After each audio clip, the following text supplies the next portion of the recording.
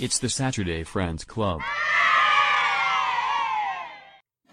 Hello, everyone, and welcome once more to your favorite podcast on the entire internet for talking about stuff that you've seen before. This is the Saturday Friends Club.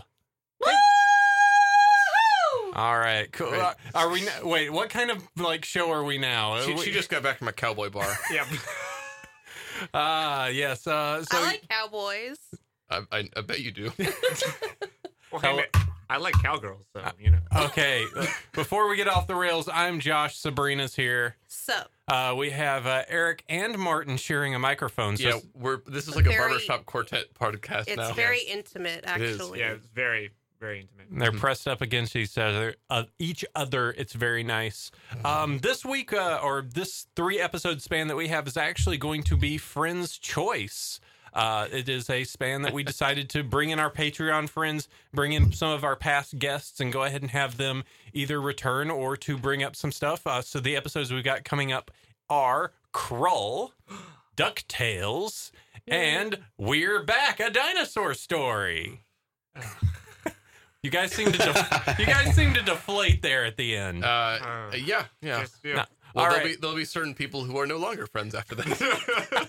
All right, so to go ahead and introduce us to Krull, he is one of our returning guests, also a member of the gaming website I super enjoy, giantbomb.com, and also a former member of the former site Screened for movie reviews. It's Matt Rory.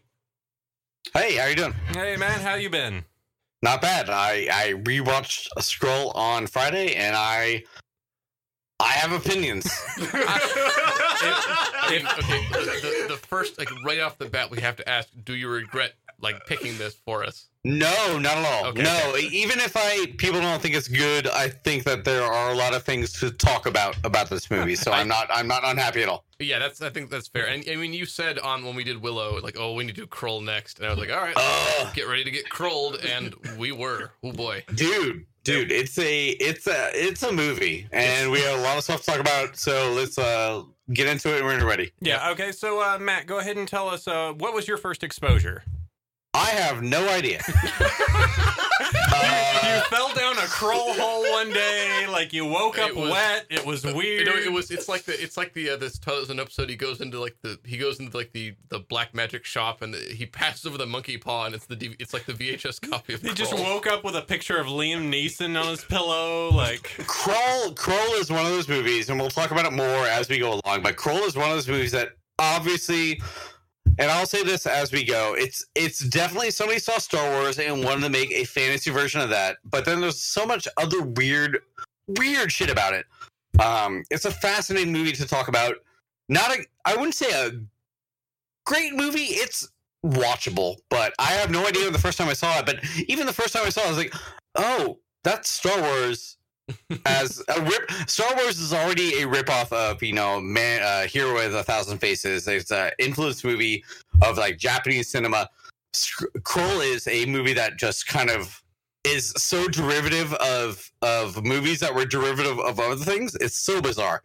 I can't wait to talk about it. It's like a photocopy of a photocopy. It's like we're exactly. Losing It's something super in the weird. process. Yeah. Whereas Lucas used Willow as a photocopy, this is just the third distance of just I don't know. We just kind of had a scanner and we went to town on it. And then Howard the Duck was a photocopy of his butt. All right. Well, Sabrina, you actually had past experience with Krull and didn't know it. Tell us how Krull hurt you. It didn't hurt me. I just remember watching it when I was younger. I don't remember the first half, but once we got to the scene with the spider, I remember seeing that and then on. I didn't remember. I don't even know it was Krull. I didn't know what it was, but I definitely remember that scene because it had the friggin' spider in it. It's a movie of moments. So it's every 10 minutes something different is happening, and none of it really flows very well. But it's a weird movie. Josh just checked his notes, and no, it does not add up. Yeah, I don't normally take notes for these, but I just had to sit there going like, so what the hell just happened? I will speak for Mags, who's not here for this episode, but they would definitely say this is a movie about a series of things that happened. Yep. Yeah. All right, so let's go ahead and get down to it. This is going to be a very exciting and very bizarre venture. Let's get into this movie. So let's go ahead and get into the movie of Krull.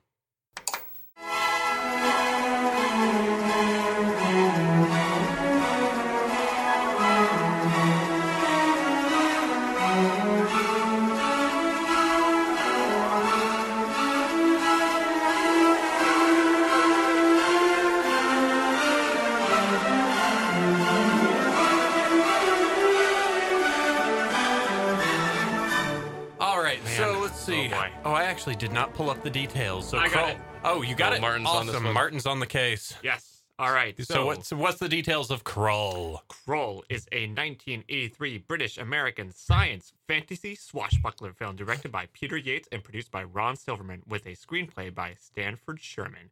It follows the journey. Wait. So Peter Yates, I feel like that name is familiar. Maybe because I'm thinking of the guy who directed the last two Harry Potter movies, but what else has Peter Yates done? I'll take a look while Martin does the other search. Sure, sorry. Oh yeah, no worries. We're consulting all of the internet right now. Yes. It follows a journey of Prince Colwyn and his group of outlaws on the planet Krull to save future Queen Princess Lissa from a creature named the Beast and his constantly teleporting lair named the Black Fortress.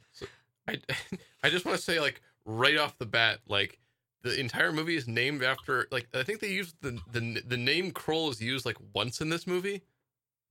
It's the name of the planet that they're on. Yeah, it's just It's the like thing. but it's such like it's a name that's such at odds with the rest of the movie. It's like, why it's called Krull? Oh, it's the name of the planet, but it's like a weird name that doesn't make any sense. Like, No. it's such a strange name just Yes. to be like, what's going to be the tent pole of our thing? I know, Krull. I mean, like Krull is like is I think a fitting kind of quasi word for this movie. Right. So let's see. To look over here at Peter Yates. Peter Yates is known for Bullet, The Dresser, Krull, and Breaking Away. Okay, so Wait, maybe, are you kidding me? The guy who made Bullet with the San Francisco Chase movie, Bullet, like BUL. Steve McQueen. McQueen. Steve McQueen? Are you kidding me? I did not know that at all. That is amazing. Bullet has one of the. Actually, this is really funny because Bullet has one of the best car chase scenes ever, but it also has a car chase scene that is fantastically disconnected. Like, you ever see that movie, you know how San Francisco works. They cut through all of San Francisco. The chase scene goes from like the Embarcadero to South San Francisco, and What? yeah, yes, it's a 4 or 5 minute car chase scene that is Wow. basically would take you about an hour to get through all the different places they go, which makes a lot of sense when you think about Krull. I'm sorry I didn't look that up before, but that is makes a lot of sense. Yeah. Bullet's like if you're like a car guy or a Steve McQueen guy, you've seen Bullet. Yep. Bullet is I would say, car chase scenes. There's Ronin, French Connection, and Bullet are kind of the top three. But yeah, And so sorry. Oh, no worries. And then one of the notes here is actually about Peter Yates. Peter Yates' directing on Krull differed from his previous films that were more realistic. He took the challenge of directing a motion picture like Krull since he could only rely on his imagination instead of doing research. Wow. Which is such a I mean, Krull is basically a documentary when you think about it. Like, if you've ever seen it. I mean, it's every like it made perfect sense to me. You've got the same research that went into An Inconvenient Truth right in Krull. I mean, when they're like walking around and dudes have like laser swords and motorcycle helmets, I'm like, yeah, it all tracks for me. Oh, yeah, absolutely. Everything works. Yep. So let's go ahead and start with the events inside of Krull. This is great because we open up to some exciting music of some petrified wood floating through the sky.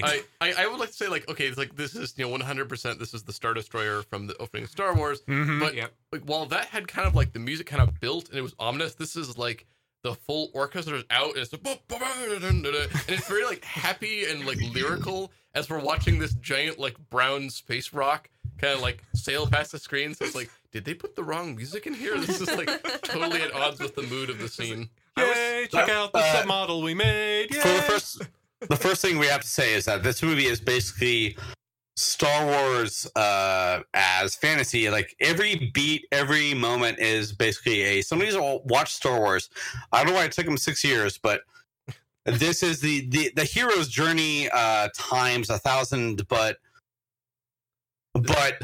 yeah, hopefully you all know what I'm saying. This is a Star Wars, the original A New Hope, remade as a fantasy movie, and it's so blatant and so obvious that it's really hard to be upset about it, I suppose. I mean, they're not like they're like, this is what we're doing. Sit back and enjoy. Yep. Strap in. Evil Empire, Princess in Distress.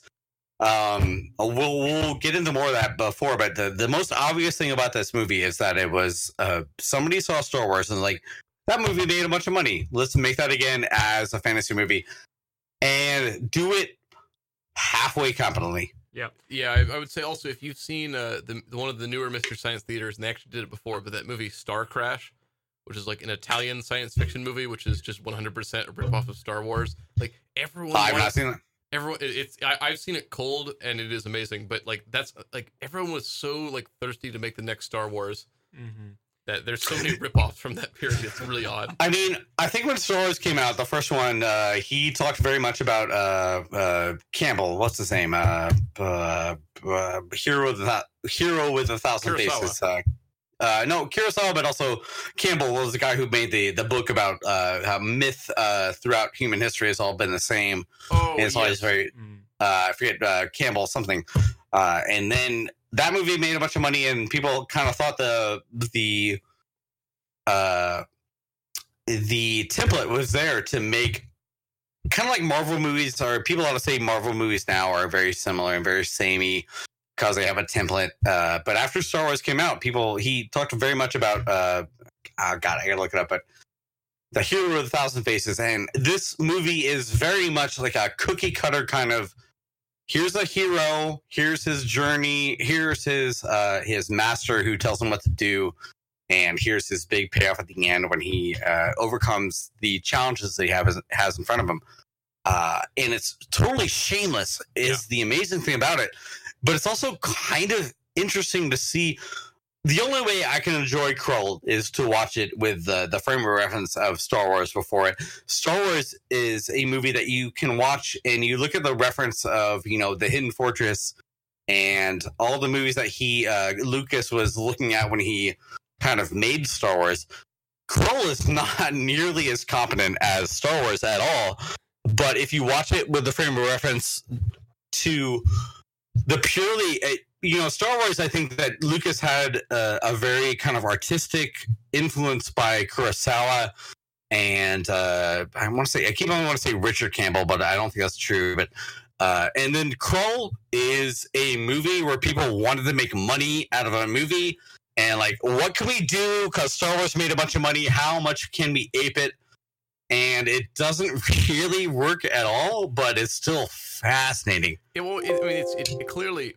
Sorry. Clearly, people like the designers put in a lot of work in this movie, and it was kind of sad because the rest of the movie is such garbage. Yeah, but it's like design wise, I wanted to say also, like, I think we've talked about this weird like genre of 80s fantasy movies. This movie looks like I would put it somewhere between Lady Hawk and Dune. Oh, Lady Hawk.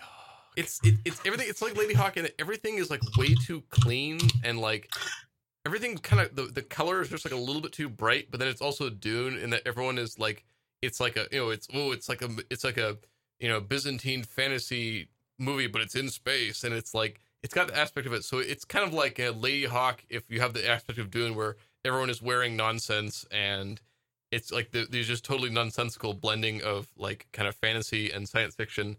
And I mean, like the Dune movie, not the book itself. The book's amazing. But there are straight up like stormtroopers in this movie, like the people with the laser beams and everything. The Slayers. The Slayers. Slayers. Stalkers.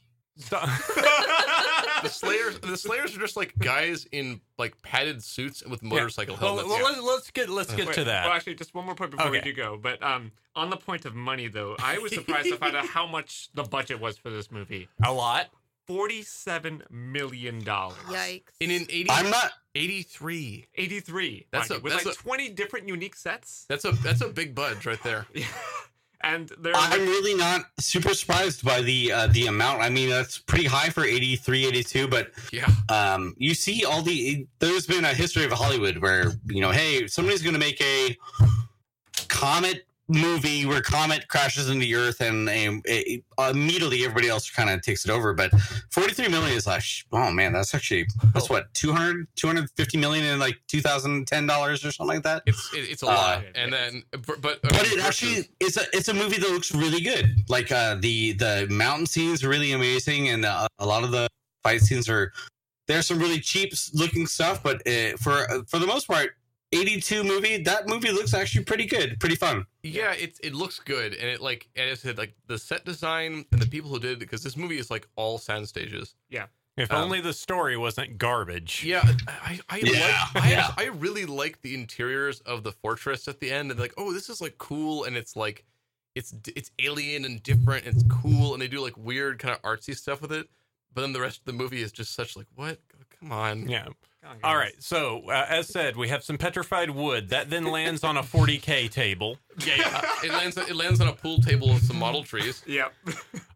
We have some stuff about a prophecy, blah, blah, blah. We're introduced to Lissa, who is going to turn into our sanctity womb later in the movie. She got that medieval perm going on. Yeah. Yeah. Actually, I wrote here, introduced to Meridia. Wow. Just to pull. We went to Disneyland recently, so I felt a reference was necessary. Okay, but her hair's curly because she was born with curly hair. It wasn't an 80s perm. I know, but She's dressed like what from a Total Eclipse of the Heart. That's what she looks like to me. No, the ultimate thing to talk about with the princess in the movie is that all of her lines were dubbed over by somebody else. Oh, geez. which is an amazing choice for your lead actress. Basically the only female speaking part in the entire movie. They hired this woman. I'm pretty sure I haven't read the IMDb trivia, but all of her voice, everything was dubbed over in the end, which is very obvious and very noticeable.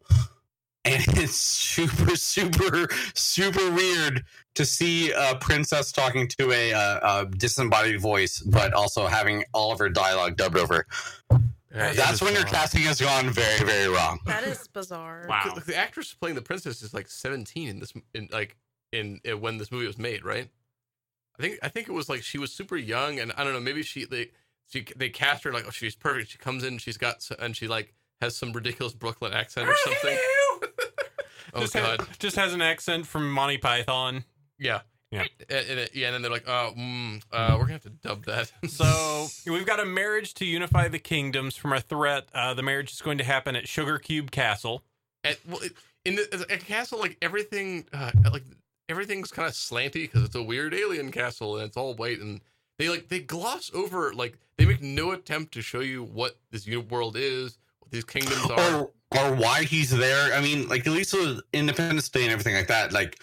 The aliens are there to take over the resources of Earth. Right. This movie is just kind of like, hey, I want to be here now, and I want to war all over the world, and I want a princess. Yeah. Yep. Yeah, it doesn't make much sense at all. I also I think it's odd that okay, so the fortress flies to the planet and lands, and then begins teleporting around. Sure. This feels very video game level E.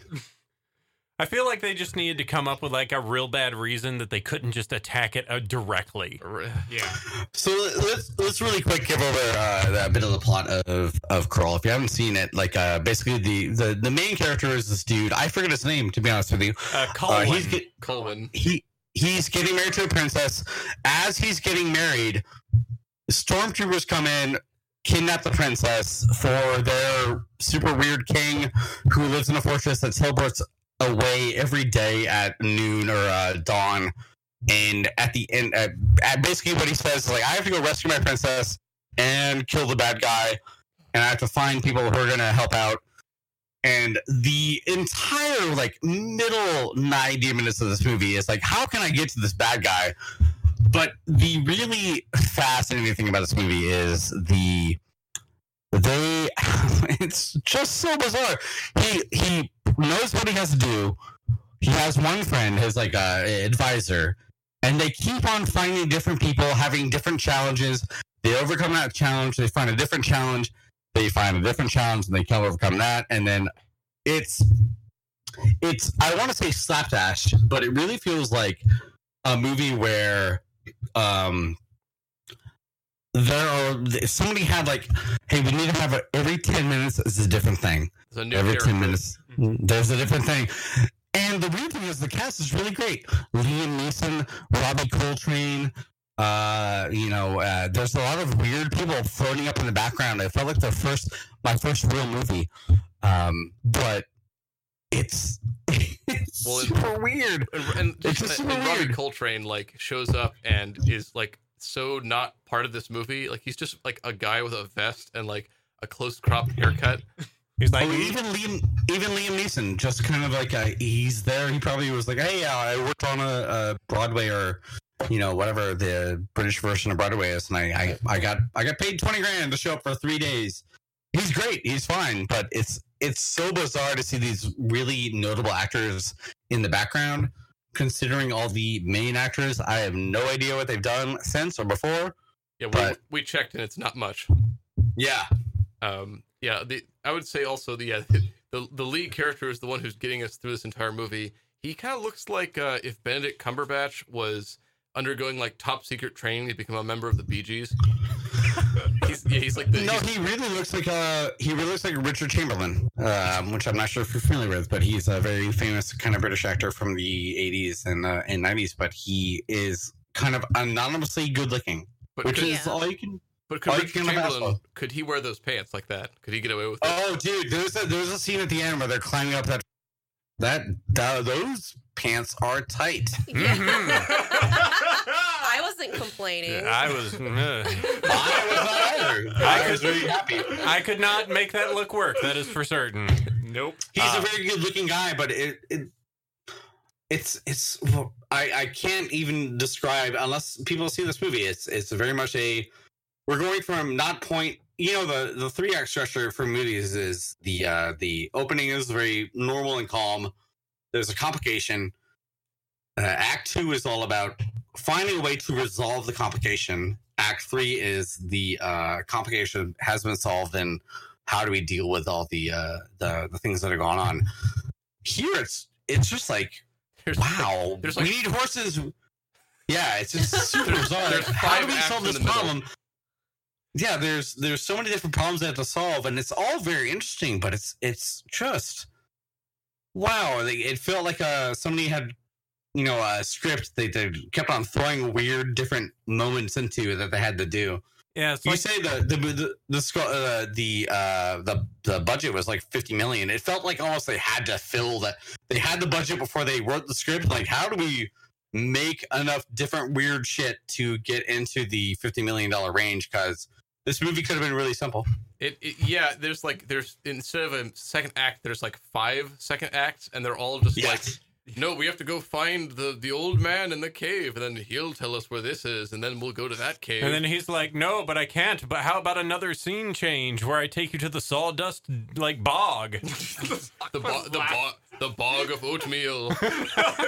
Ooh. There's quicksand and horses, and they're traveling all the way around, and it's just we talked a little bit earlier about a Never-Ending Story, which feels very much like a movie that had kind of a beginning and an end. And this movie, Krull just feels like it was a movie that kind of felt like focus tested, I suppose, is one of the ways to put it.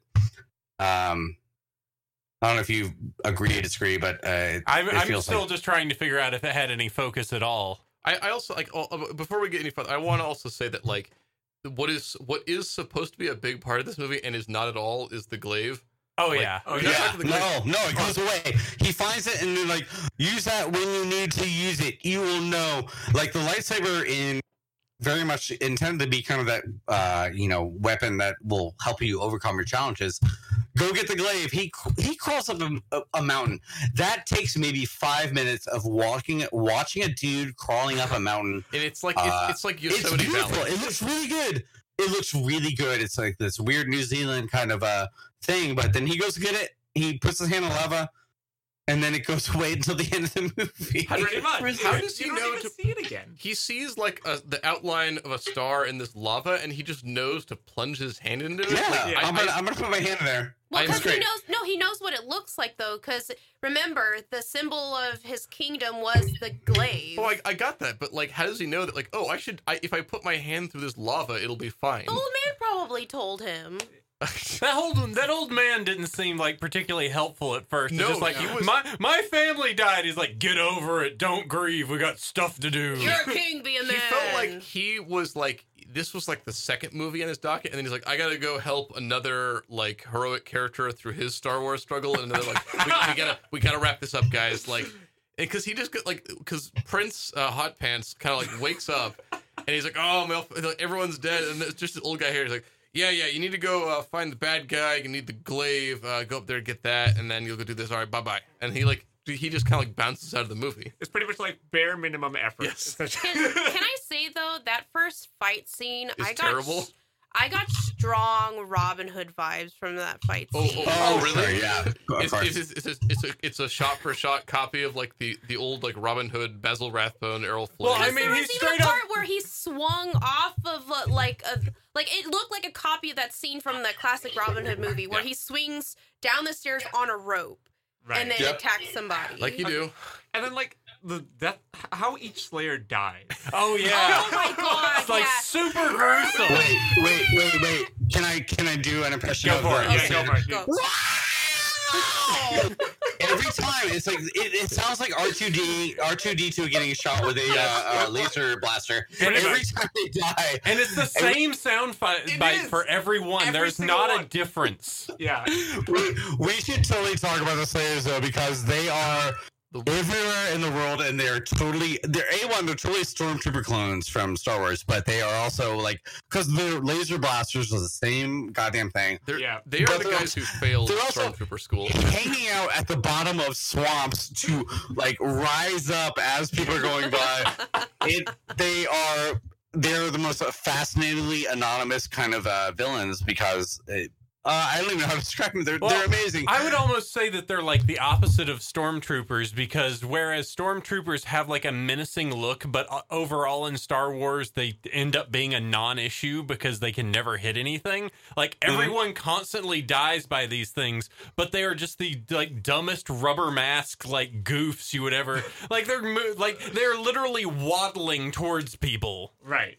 They're waddling shooting their lasers. Pretty much. Well, plus they make a big point of showing like the glass of their helmet exploding and this weird goopy shit coming out. Yeah. yeah, the little. They Like, never explain But that. they never Yeah. like went into more details. Like, why are you showing this to me? Is this important? Because they show it a couple times where they come out and then they slide into the ground, whatever was inside their helmet. Right. So like what's the deal with those? Are those like some kind of like in like some fucking Weird parasitic. parasite that's like going into the worm? ground and then I'll- like I'll show- corrupting some of the other soldiers. that Yeah, is it converting people to their side I'll by share taking the- over their bodies? I'll share the detail that helped me get to this movie, because I watched this with a couple of people, and like the most common questions were constantly asked were like, "What just happened?" and "What is happening?" And our response to it was just to shout "Krull," because that's just like, like why did that guy die and then turn into a bunch of goo? Like Krull, yeah, that's all the explanation you need. And why do the good guys not have any lasers? Well, they had like their swords make red lightning bolts when they hit each other, but like Oh, the swords look like plastic. Yeah. yeah. Well, it was like for the stormtrooper guys, it was like they were like bayonettas. So it was like first it shoots lasers, then they turn it around, it was a sword. They walk like they've all taken a dump in their spacesuits, and like they have to kind of like dum, dum, dum, and like shuffle around. You too, Larry. Shut up. I mean, I felt like it was so distracting though when they were fighting, because every time they would make contact with another person, there would be this weird red lightning. Like, okay, I could understand the red lightning when they're dying, but having it happen and the stupid sound effect happening every time their weapons hit was so distracting in those fight scenes. Like, I felt like I mean, that it helped- could have been taken away and it would have been better without that. It helped paste over the fact that the fight scenes were like awful, even by 80 movie standards. It was Yeah. it was like a lot of like crowd-sized jostling going on. It was pretty bad. Let's see. I'm going through my notes real quick. There is one very important character that we should talk about, and his name is Ergo the Magnificent. Oh, yeah. Low of stature and high of whatever. High in mind. And wide of ability and narrow in focus. I don't know. Like literally, Mr. Useless. all he does this entire movie is he befriends the Cyclops and he makes a child happy by turning into a puppy. That was so sweet, though. Yeah, turned into a puppy, also a leopard at the end. Or, Okay, sure. A tiger. Tiger. Yes. Oh yeah, that got me because I remember watching that and then like he turns into a tiger and like why would like the Slayers shouldn't have any problem with a tiger? Like they have a laser gun. And, like, But they were no. totally I know. scared of the tiger. They were like, oh no. He we're walks tiger, up and man. like he walks up and growls at them, and they back away. Like you have a laser gun. Yeah, exactly. You have power armor. You have If you haven't seen this movie, people listening, like you haven't seen this movie, at the end it gets very, very bizarre. There's Imagine the scenes from Star Wars when they're like infiltrating the Death Star, but the inside of the Death Star looked like the inside of a colon. That's what this movie looks like. But a really pretty colon. Oh yeah, it's made of the finest fiberglass It and was the styrofoam. poshest colon you've ever seen. And then at the very end, when they finally get to like the big bad guy's room, it feels like some MC Escher like weird spikes and like. I feel like even with all the budget, they somehow ran out of money for the ending because the ending was so terribly like just awful and put together. Oh my god. It's like the bad guy is always like blurry and backwards projected onto some fog or something, and like I think it's because the prosthetics they made for the creature probably didn't look that good. it came out so, like ooh. So they were like, it looks like a goddamn like a baby that. It looks like an what's his name? Who did the design for Alien? H.R. Giger. Giger like made Giger baby, and it's a superhuman sized baby. Man, it looks weird, and also the end fight scene. They couldn't obviously have him doing a sword play with a 20-foot tall baby, but So they decided like he throws the glaive, everything blows up, and then they're all of a sudden in this weird stalactite cave. Oh, I have to give you the flame for my wrist, and you have to get the flame to the bad guy. This was such nothing, a like nothing made any sense. Yeah, this was such a like wait what? It would be like at the end of the first Star Wars movie, and when which like. It would be like if Obi-Wan suddenly busted out like Force lightning, and like, wait, where did this come from? Like they hit it at the beginning, but it's like, oh, this is some sort of wedding ceremony. This would be equivalent to like if they would have found out that instead of actually having to hold lightsabers, they could turn their arms into lightsabers. And then like project, and like the flames are like badly composited in, and they're constantly like flickering, and like they're not tracking correctly, so it looks really bad. Oh yeah, that's the thing. Like a lot of the practical effects actually look really good. The scene designs look good, but all of the special effects are awful. The horse riding scene was just like, look at these horses on a really bad green screen with some fire effects that we put under them. I felt bad for the horses. Just so people know what we're talking about, because they haven't seen this movie, this fortress will teleport all around the planet every day at morning. And nobody knows where it's going to be. In order to find it, they have to have a dude talk to a spider lady. He gets eaten by a spider at the end, or I forget, he has a dust in his hand. And they find out where the fortress is going to be. And at it could be anywhere on the planet. Like, it's going to be on the fucking plains of blah, blah, blah. It's like the Iron Desert or something, I think. Yes, and somebody says, we have to get the fire horses of wherever we are. So with it, everything happens within like 12 hours. It's amazing. They find the fire horses, they saddle them up, and they ride through the air to get to them. Oh yeah, they do that jump off of like a cliff and then just start flying through the air. It's so dumb. It's man. Well, it's like we must go find the mayors of plot convenience. And it was like the whole thing is that what people say about a lot of movies like this, you have to turn your brain off. You can't really think about it too much, and I always find that to be a very kind of offensive thing to say. Like, you shouldn't have to turn your brain off to enjoy a movie. Like, it should have logical, consistent sense if you're going to watch a movie that you paid $10 to go see. Right. Krull. I didn't pay any money to see Krull, so I'm kind of like, wow, this is going places I did not expect it to go. none of it makes sense, but it's also kind of super enjoyable in a way that it is.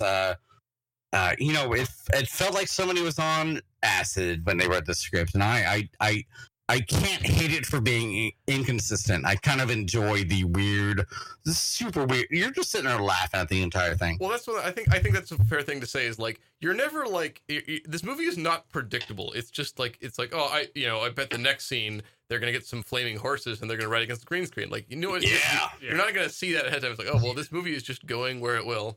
I mean, I was more upset at the fact that every single horse had black feathered fetlocks, even though there was like half the horses had white socks. So they should have had white fetlocks. Well, to go talk to the horses. That's not the set design's problem. No, those weren't real fetlocks. They added them to those horses. Wow, that's okay. Did you not notice how one horse had a white sock and it suddenly transitioned to black fetlocks, and then you saw his white hoof picking out? I was more concerned with like the stunt guys who were like jumping off of cliffs, and like one of them clearly does not make it onto a horse. I was more concerned with the inconsistent colors on these horses. They were really mean to those horses. Like there's like forcing up on slapped one. Did you see that? Yeah. He literally slapped one, and I was like, "Why did you just slap your horse? Why are you yelling at me?"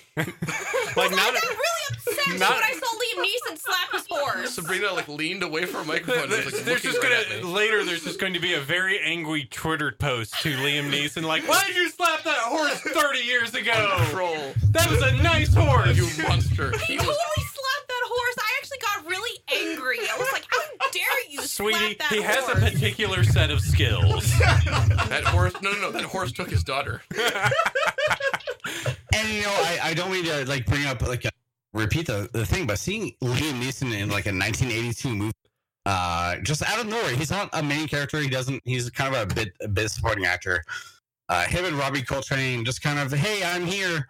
Yeah. Also, we should talk about the fact that they run into a gang of prisoners in the middle of nowhere and like, hey, do you want to join us on our journey? Yes, I want some gold too. It was the most like slapdash kind of like, hey, here's our army, and we will find you, and you will come with us. And there's no like reason for anybody to do anything in this movie except for the main character, and everybody else is just kind of like, yeah, I guess I'll go there because I'm supposed to, because the script says. We got nothing better to do. Yeah, go ahead. As I say, even one of them points out, like, why are we doing this? Yeah, Coltrane's just like, geez, why are we on this? Why are we following this guy? We're not getting anything out of it. We're not getting paid. We're not getting glory. This is the king of nothing. And what's very bizarre is that was what he was saying offset too. Yeah, I think that was did he just not like, oh, we're rolling? Oh, okay.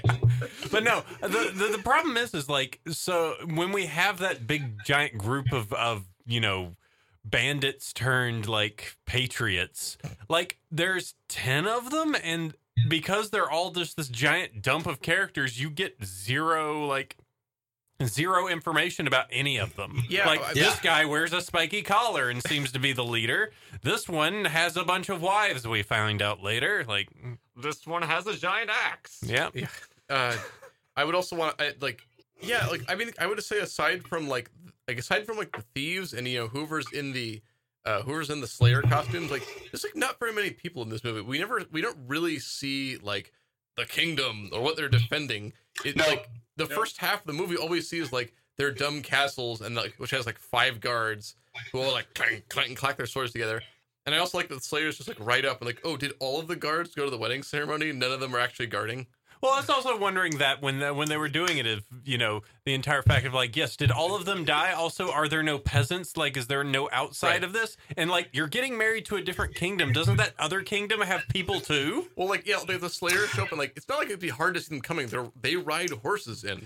Well, you know what, Krull is not. But also the ultimate question is why this, the implication is this guy, the evil king, has come from other planets, and he's like done this before.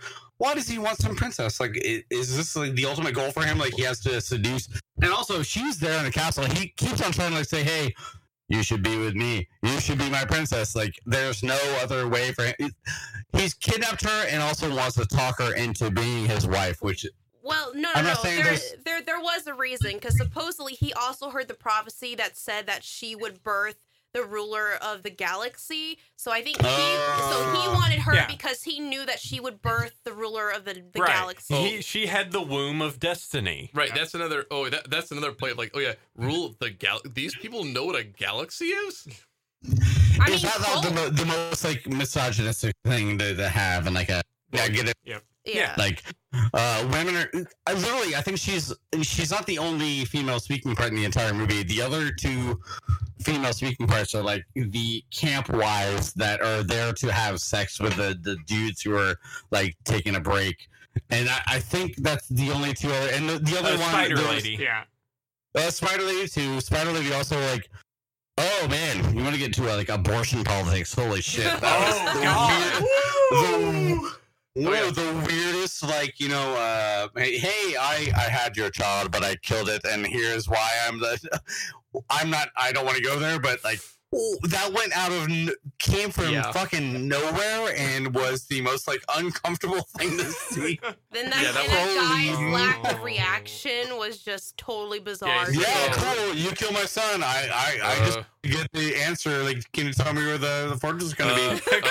Wow, that was I just remember that now. That was a really weird beat. Yeah, it's just like Krull. Listen, I'll just leave. Could you just text me the info? I don't. Yeah, I'm gonna go. I'm gonna roll. I need the dust in my hand, but also kid. Oh, I didn't want one anyways. So Stab. So spider. Like, I mean, this is the pro-life agenda of Krull. Yeah. All the women taking abortions, Spider Queen. Okay, so is there any particular point that we still want to cover, or do we think that we've properly covered the madness that is We Krull? should talk about the Cyclops. Okay, the Cyclops, the poor person that can't see through the whole movie. Pretty much not. I mean, He shows up twice and like it doesn't speak. He like the dumb wizard is like and sees it, and the guy's just like, and the Cyclops just gives him this like, yo, look, and he's like, oh, and runs away. No, I think the part that like gets me is the ways which he's introduced initially. So he's like stalking the group initially, right? And then it gets into the forest. And so when they're in the forest, our brilliant wizard is Ergo the Magnificent is picking some berries, and then the Cyclops he spots the Cyclops, and the Cyclops takes his spear battle staff, I guess, and then he throws it across, and then Ergo the Magnificent basically falls over and faints like a total puss, and then it hits one of the Slayers on the other side, and he's just like, wow, okay, at least the Cyclops is confident and able to take out a Slayer. That first scene makes no, like, it's so like, wait, what? There's no dialogue. It's just like he sees a Cyclops. Cyclops throws a spear. He falls over. The spear hits the Slayer, and that's it. Just cuts away. Like, what just happened? Pretty much, it was just that. It was just like this total random encounter, and then there's no immediate follow up with the Cyclops. You're just like, okay, I guess there's a Cyclops now in this movie. We're not even getting into like the old guy, and then he's an evil old guy. That's the thing. There's like so many tiny little like needless pieces of just like this and this and this and this. This movie's like 2 hours long, and you could easily cut like 45 minutes out. Just like at least 45 minutes of chat of just nonsense. Yeah, pretty much, just complete and utter crap. Yeah, even the mount. The Cyclops is really a really cool part of it. Like he had a really good makeup, but also you could, like you said, the poor dude who couldn't see anything the entire time. Like whoever wore that makeup was goddamn blind for like 8 hours a day. Oh, he was a champion. Yeah. Yeah, that happens in every like big makeup heavy movie. From the alien dude from Alien couldn't see anything, I'm sure. The Predator probably couldn't see anything, but that dude especially had one big eye, and when he spoilers. Hopefully you've seen the movie by the time you watch it. Listen, we kind of expect that that they're going to be spoiled the hell out when we talk. Back and like when he comes back at the end, like, hey, I'm gonna help you guys out. Like he knows he has to die, and that whole prophecy thing, and it's so distressing to see him like holding up that stone to power. He fucking gets crushed. It is a powerful moment. Yeah, which is maybe not super earned considering that. I don't know. It's not a great movie, but it is really kind of he does his job in the end, and it's really cool to see. And it's good to it's really good to see that because he does ultimately help them storm the fortress. He's like the linchpin of the plan, and I like you you can't take that away from him. The movie managed an emotional beat. Yeah. We'll say that. Yeah. Most movies, when they do somebody getting crushed, they do like the heroic, like you go ahead and the boulders fall down on them. But this is like a slow, the doors are crushing you to death. Right. Of just like, Yeah. yeah, It's really rough. Yeah, and they're even trying to save him and pull out of it is just like, no, it's just this inevitability of him being totally crushed and his heroic sacrifice. I also want to say, because we're getting into effects and stuff, I want to say the opposite of that is the great moment that he finally uses the glaive, and it was like the dumbest thing I've ever. It would be like if Luke Skywalker gets the lightsaber, uses it at the very end, but instead of using it, he like releases it and then it like sword fights on its own. Like I'm gonna throw the thing at you, and then it won't come back. And it's not even. It's embedded in the bad guy's like flesh, and then it just kind of stays there. Like, oh, I'm trying to get it back. Like, it doesn't look like it could. You could probably, if you want to try harder, glaive. How does he know that? Like, oh, I'll throw the glaive, and then it will hover in midair and act like a saw blade and cut through the giant like plexiglass thing between me and my bride.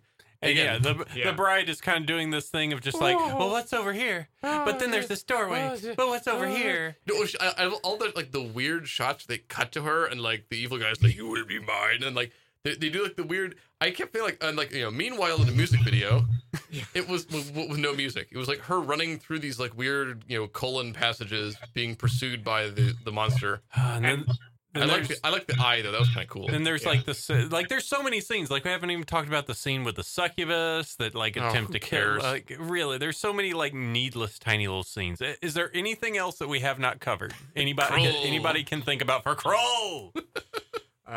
Force Glaive. Krull is not a good movie, and I feel bad for recommending it to be on this podcast. But it is one of those movies that is. It's not perfect good for this podcast. I would actually say like this is a good party movie. This is like put this on in the background. Everyone's kind of drinking because you can kind of drift in and out of the movie. Like, oh, what's going on in Krull now? Like, oh, he's like fighting a dude with like a laser sword. Like, oh, that's cool. It's like, hey, they're in a swamp, but for some reason the bag floats, but the people don't. And then there are all these horses, man. The horses are on fire. What? I would say I put like, yeah, this is a movie that like don't pay too much attention to. I think it's if you get a kick out of like you saw Lady Hawk and want to see like a worse movie, watch this. Sabrina, what's your feeling? I don't know. I still kind of liked it. Even though it was weird. You feel satisfied being recrolled? Yeah. Okay. It was an experience. I'm not even that mad about it. I mean, I'm sorry to talk over anybody, but like, it's not a bad movie. That's the weird thing about it. It's not bad. It's just like so. The inspiration is from movies that are way better than it, and if you've seen those movies, you don't need to see this one.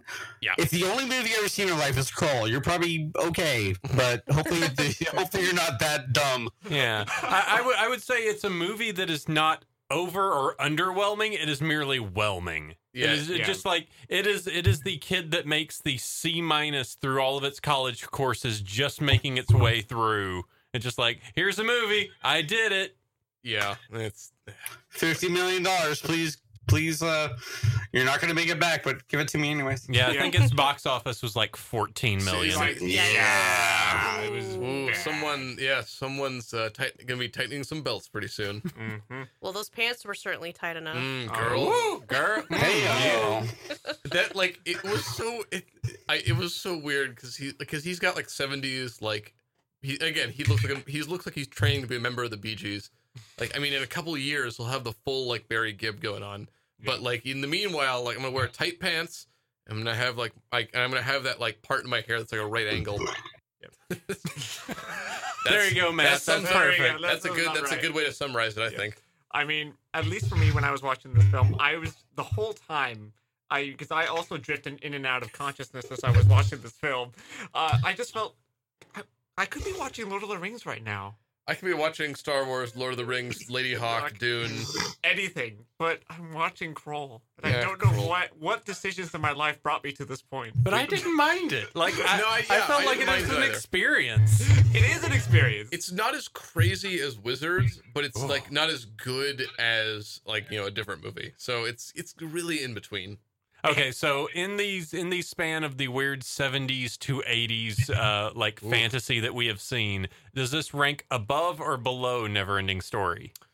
I would actually put this above Never. I find this less frustrating than Neverending Story. Well, Neverending Story has like really rough kind of stuff in it, like the death of the horse, and there's a lot of like really metatextual, like kind of postmodern stuff in Neverending Story. This is a very simple fable, which Star Wars is a very simple fable too. Right.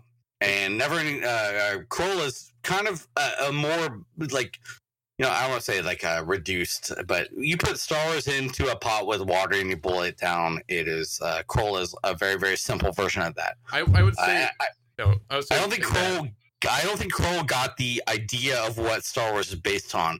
Star Wars is based on very like a long-term kind of mythology stuff, and it is very simple and very affecting.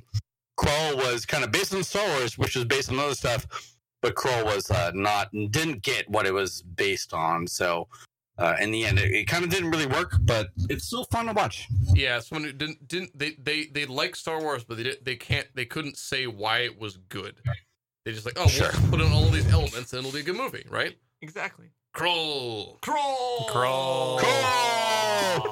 Even though nobody actually yells that in the movie, and it seems like the perfect thing to do. The name is so weird. It's like this fantasy movie. Everyone is very, you know, human in the 70s, but then it's called Krull. And like I thought like was Krull, when I didn't before I saw the movie, like, is Krull like the bad guy, or is that the name of what later was the Glaive? It's like if Independence Day was named Earth, yes, would that be at all effective? Like, nobody gives a shit. Like Star Wars doesn't work. Star Wars is just called Alderaan. Yeah. Lord of the Rings is just Middle Earth. Yeah. Middle Earth.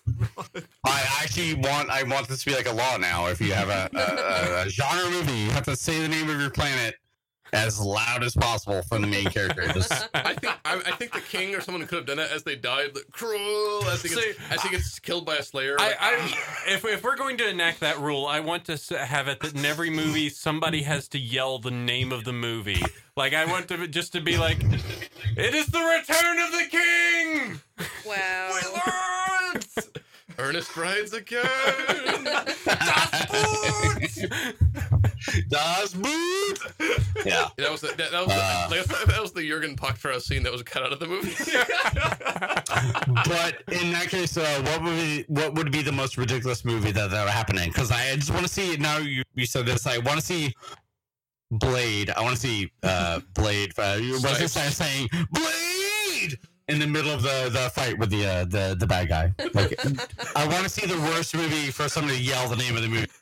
And I feel like this is a really good like competition or a question, because now I just have the idea of Wesley Snipes saying Blade, yelling Blade, the word Blade, as loudly as possible when he's fighting Steven Dorff at the end of it. Just it's like out of nowhere. It's like if you've ever seen the movie A View to a Kill, like the James Bond one.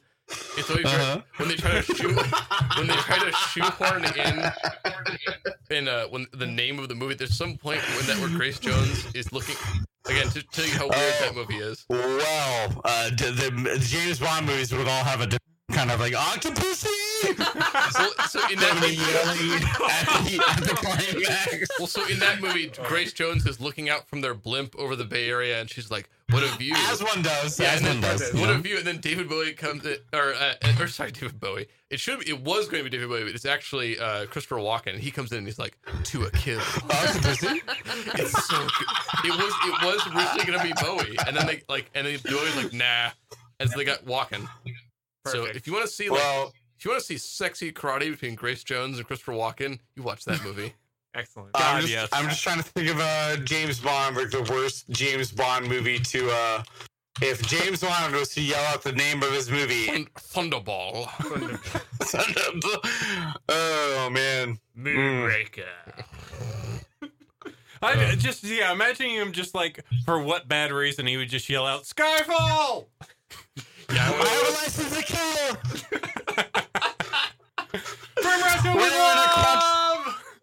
Quantum of Solace. I don't know what that means, but okay.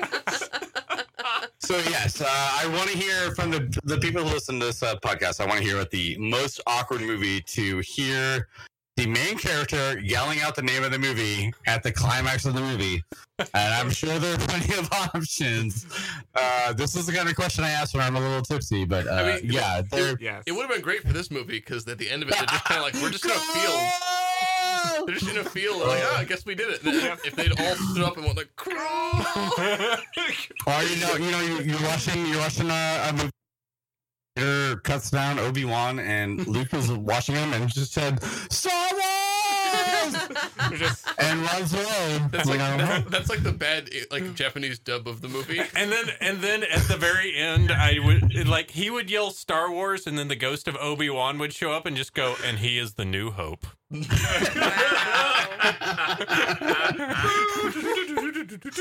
All right, and I think that's been the Saturday Friends Club for this week. Yes. For Krull. We all got Krulled this week. Like super hardcore. All right. So hardcore. This has been fantastic. Matt, thank you for coming back. All right. Thank you for having me. I really appreciate it. Yeah, good to have you on again. We will. Go ahead. We talked about another movie that we were gonna do at some point, so maybe it'll be on again at some point soon. But for now, Krull, I apologize for making everybody watch that movie. Listen, but it's honestly, it's not. I don't want to say it's a bad movie. It's like I don't feel it's a bad movie. I feel like it's like a movie I don't mind watching. It's dumb. And very much like it feels like a focus groups kind of movie, but it's not good. I'm not gonna say it's good, but it's fun to watch. I agree. Yeah. And Matt, just so you feel fine about this, one of our longtime loved movies is Cool as Ice, the Vanilla Ice movie. So we definitely delve into bad movies from time to time. That's a great movie. I don't know what you're talking about. Down by Law. Sex. Putting ice cubes into people's mouths while they wake up. Yeah, so hot. that actually, legit, that might be one of the strangest scenes I've ever seen in a movie ever. Yeah, it is. It's pretty good. All right, so again, Matt, thank you for coming on. Cool. Thank you very much for having me. And first off, thanks to the panel for coming in. You're welcome. You're welcome. I want to thank you guys because you come on over and you sit in this radio studio and we talk stuff. It's cool. You're welcome. Thanks. All right. And I want to thank out to all of our wonderful listeners and all of our wonderful fans and the great people on Patreon that keep us going. I don't have the Patreon list up, but I will do it next episode. So you will hear your lovely names spoken out to say how great you are because you are great people. Yay. When you give us your money. Yes. You can go over to Sat Friends Club Twitter. We are online at satfriendsclub.com. And you can find us and favorite us and find us on the iTunes and wherever you want to pimp us out. We'd appreciate that. And with that, I think that takes care of it. Our next episode, we're going to be bringing in another one of our longtime friends. Dan is going to return, and we're covering DuckTales. Woo! I feel like I think we missed a beat there. Well, we'll have to cover it in the next episode. So till then, we will go ahead and leave you to your week. So go ahead, sleep well, everyone. Bye. Stay frosty, Marines.